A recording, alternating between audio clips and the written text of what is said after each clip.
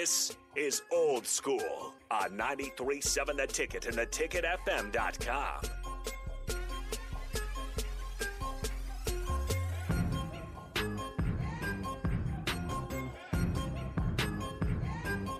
Come back. Again, it is, in fact, the day before. We're one sleep away from beating North Dakota. Everything in place and everything that's required. 402-464-5685. Starter Heyman text line, Honda Lincoln Hotline if you want to join in. You guys have been active. Thank you for what you do and being a part of what we do on a day-to-day basis. You can follow live on the Starter Heyman video stream, Facebook, YouTube, Twitch, Twitter Live. We make it easy for you. Jump on the app. Jump on YouTube. We make it easy for you. We make it easy for you. The event is in full. The event is in full. You know when the fans arrive and the food is out, the beverages are out, and then the star walks in. Let's bring him in. The showstopper. Yeah, you know, listen, there are very few folks when identified as the Husker fan of all Husker fans. We like that. Shall I introduce you as Larry the Cable Guy, Daniel Whitley? How should we go? You know what? Dan Whitney's good. Dan Whitney, Larry the Cable Guy. Yeah, Here's the deal. Larry the Cable Guy makes the money. I spend it. How about that? How about that? How about that? I don't care what you call me as long as you're signing the check. How about that? How about that? Well, wait a minute. If anybody's signing a check today, big bank take little bank. That's that's the way this works. Yeah, this is right. This is it. Figure the bank, they'd open it up back there. You know, I know you Let got us your go to the prize closet. Right, yeah. You've got your share. There's so much to your story, and I want, before we get into Husker football and your love for it, there's so much to your story because you tell the story of a person who never quit. Like, that to me is the most impressive thing about your career, was that you did the hustle, you did the grind. Folks in this business understand that you have to put yourself out there, and sometimes you have to bet on yourself. Absolutely. And you did. Absolutely. Nobody ever sees that part of it. They always see, man, he came out of nowhere. Yeah. Right. Boy, where he come? Overnight success. Well, 1 minute he's something, next time he's this. They didn't see it when you were waking up at 5:30 in the morning and calling radio stations and doing 3-minute bits 5 days a week for 13 years, hoping something would take. You know, and but that's what it took. And and you're right. I never quit. I always knew that. Here's the thing: what I did with when I wrote all these goofy commentaries for radio stations.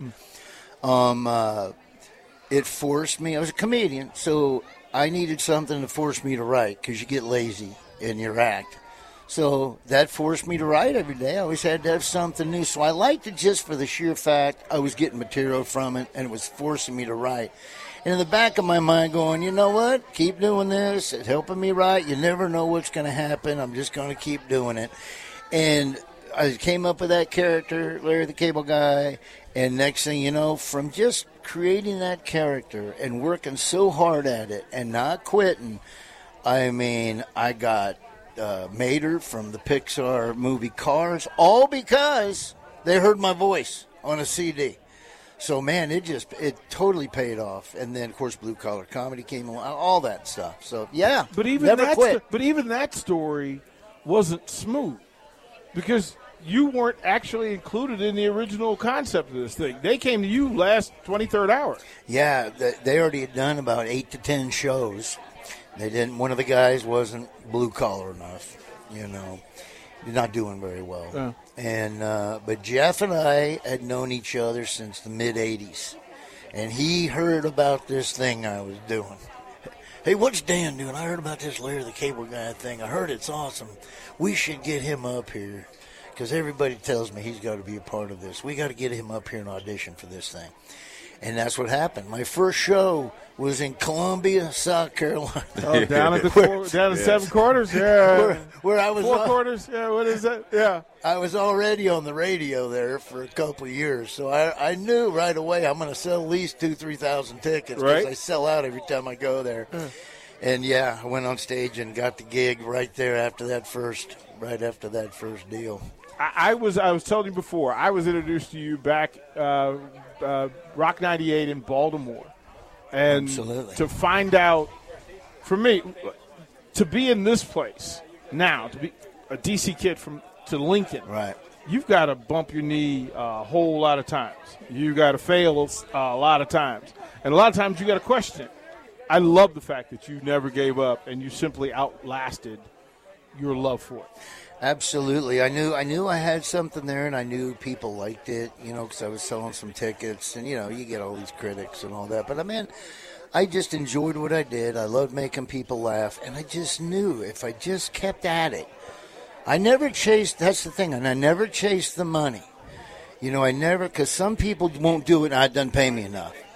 But I would think about who's going to be in the audience, where is it at, is it an iconic place it would be fun to have played. But I always looked at who's going to be in the audience. Sure, I'll spend my own dime and I'll go up because you never know. There could be a booking agent that's in there that's going to have you open for the Alan Jackson tour or something. Right. And that's what I did. And it's just don't quit. Just always keep at it. Don't quit. And I love the fact that through it all, and you acknowledge a thing that most of us who do this, who get a microphone ever, know, that exaggeration is actually the story. And the difference between the truth and exaggeration in comedy, whether it's storytelling on a sports radio show, it's important. Right. Like, you have to make that decision all the time. Can I tell the story and exaggerate it enough that it becomes big enough for somebody else to take? Absolutely. There's so many jokes that I do. Well, I'm a one-liner comedian, so I'm a set-up punch, set-up punch, set-up punch. Yeah. Half the stories are kind of something that really happened, and then I just twist it to make it so outrageous that it's like the true story. Ever since I was a kid, like one of my famous bits people always loved was Grandma with the walking farts. Yeah. Every step she took. Well, that's true. Grandma used to do that when I was a kid. So then I just brought that to the stage. But then, I would add to it. Right. Grandpa ducking under the couch, thinking he's getting shot at. All that kind of stuff. So, absolutely. Go ahead. Embellish life. I think one of the biggest things that he was talking about that everybody talks about the finished product. So we talked about development. Everybody always, the Jason Peters and everybody, they see you when you're exiting, the university. They don't see you when you get here. So, from your perspective, I know you've seen some good football, seen some so-so football. From a fan's perspective, talk us through like last week, and also your ability to see past last week from your upbringing, obviously through your career, but then also as a fan. Well, first of all, I'm a fan, so I'm going to have the same reaction a lot of fans have. I'm just a Husker, man. I love Nebraska. I bleed daggum red, Right. And I just get disappointed. But the thing I don't do is I don't quit on the team. I know it's the first game, right. And I know we were in Ireland, which, by the way, I was going to that game, but I ended up in Dublin, Georgia. Missed it by just a little. And I had a little different food and dialect. I had a room at the Holiday Inn Express. I'm waiting to see all these red people show up. Nothing happened on Saturday. I went to a high school game on Friday night. As a fan, I'm disappointed, but I'm also bleeding red. I always will be. And I think I'm going to stay behind the team. I'm going to root as hard as I did last week as I am this week, and hope we make some adjustments. And I don't know. Here's my problem. People ask me all over the place whenever I go out and do this. So how's Nebraska football going to be? Well, number one, I'm a comedian. I'm a comedian. Right. So right. You don't want me to fly the airplane if I don't know how to. But as a fan, I think I can kind of tell you a little bit from people I know, like Jay. I know I golf with people you hear stories from, so you can get a little, And here's what I thought about last week. My serious deal. I don't understand why a lot of fans were complaining about our offense when we were a top 20 offense, the number 2 offense in the Big Ten. The problem is, in the last 5 to 6 minutes of every game, we would choke.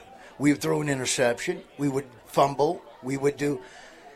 And I'm not a Scott Frost apologist. I like Scott. I'll say it like it is. Last week I sent out a tweet saying that's the worst decision in college football. That's the worst decision in college football, to go for an onside kick when you got the momentum and you got them dead in the water. Now you kick off, you got your defense fired up, and you just gave them 7 points and lost momentum. I tweeted that, so I'm not a Scott Frost apologist. But the offense was pretty good last year. The offensive line, I mean, you're running plays. You're not running up the middle because you don't have the line to run up the middle. But you're doing around the ends, and you're doing the option. They couldn't stop the option. And then people are complaining. We need somebody in there that can run off that offensive coordinator and get some yards. Yeah, we're the number 2 offense in the Big Ten. You know, I don't get it. And then you come down there and you got a quarterback who was good. I thought he played well. But when there's nobody open, why aren't you taking the ball? You got 20 yards in front of you. Why didn't you run the ball? Who's making the call? When you're down on the goal line and you're running the same trap play that you've ran all day, the same trap play, and you're not getting in. You saw the game. Keep the ball and run around the end. You walk in. So whether it's Scott or whether it's the new offensive coordinator, I don't know. Look, I like them. They're friends of mine. But something's different than last year. Last year, we opened up the running game a lot more. We didn't just run up the middle. You know, I don't know. But when I go around, everybody asks me about Nebraska football, and I'm just a comedian. So here's the deal in my position. I'm damned if I do and damned if I don't. Well, I love the team, and I'm always going to give a positive spin on the team because I love Nebraska, and I want to get behind the team, and I want them to play well.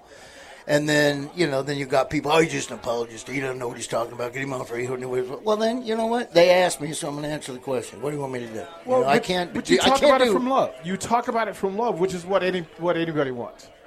Like you care enough about it to watch, to root well. I've sat across from Scott and said, listen, I want the same thing you do. Like there's simplicity in that. Right. Like we're all in the same boat. Makes no sense to drag it to the ground.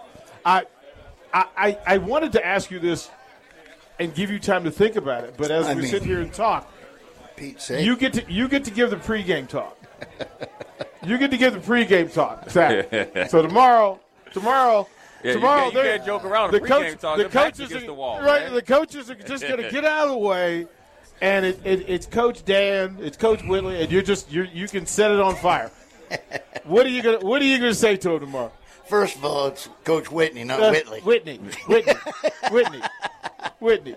Well, what I say, you know what? I'm a comedian, so what am I going to suppose? I'll probably get up there and tell them the story about me and Willie Nelson going to the Men's Warehouse and farting in the suits.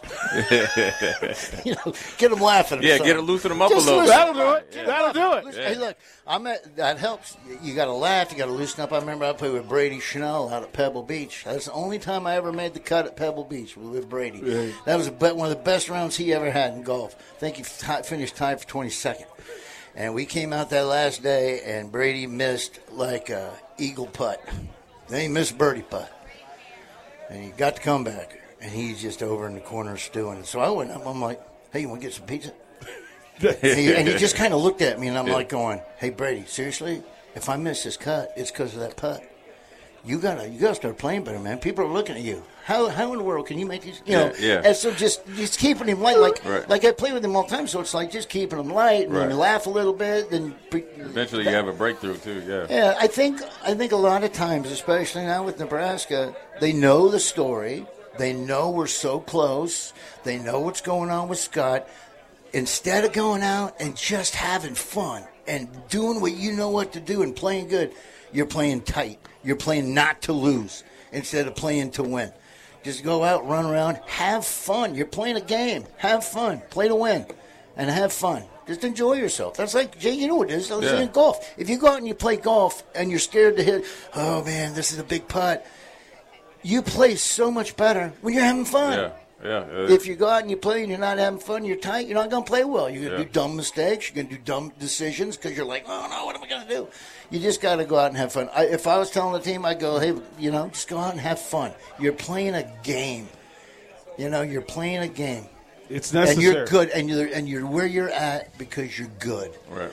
And you know what? You got a little extra energy because you got that N on the side of your helmet, and you got 90,000 people out there that love you. So don't worry about this or that. Just do what you know how to do. Play the game. You're playing the game. Run around. Have fun. If you have fun, you play better. If you could line up one time, put on the uniform, run out there again. Just be out in the middle of it. Right. Where would you line up? Oh, man, if I got to play football, if I was built like Jay. Well, none of us are. I mean, Jay. I mean, look at this guy. Well, him and Strick, like they have to understand that they're. Look at this. Like, you have to understand that they're not human. They're What's up, just. B? How are you, man? They're just versions of us. But if you could line it up one time, Scott calls and he goes, "Hey, Dan, get in the game. Where are you going?" I'm holding for kicks.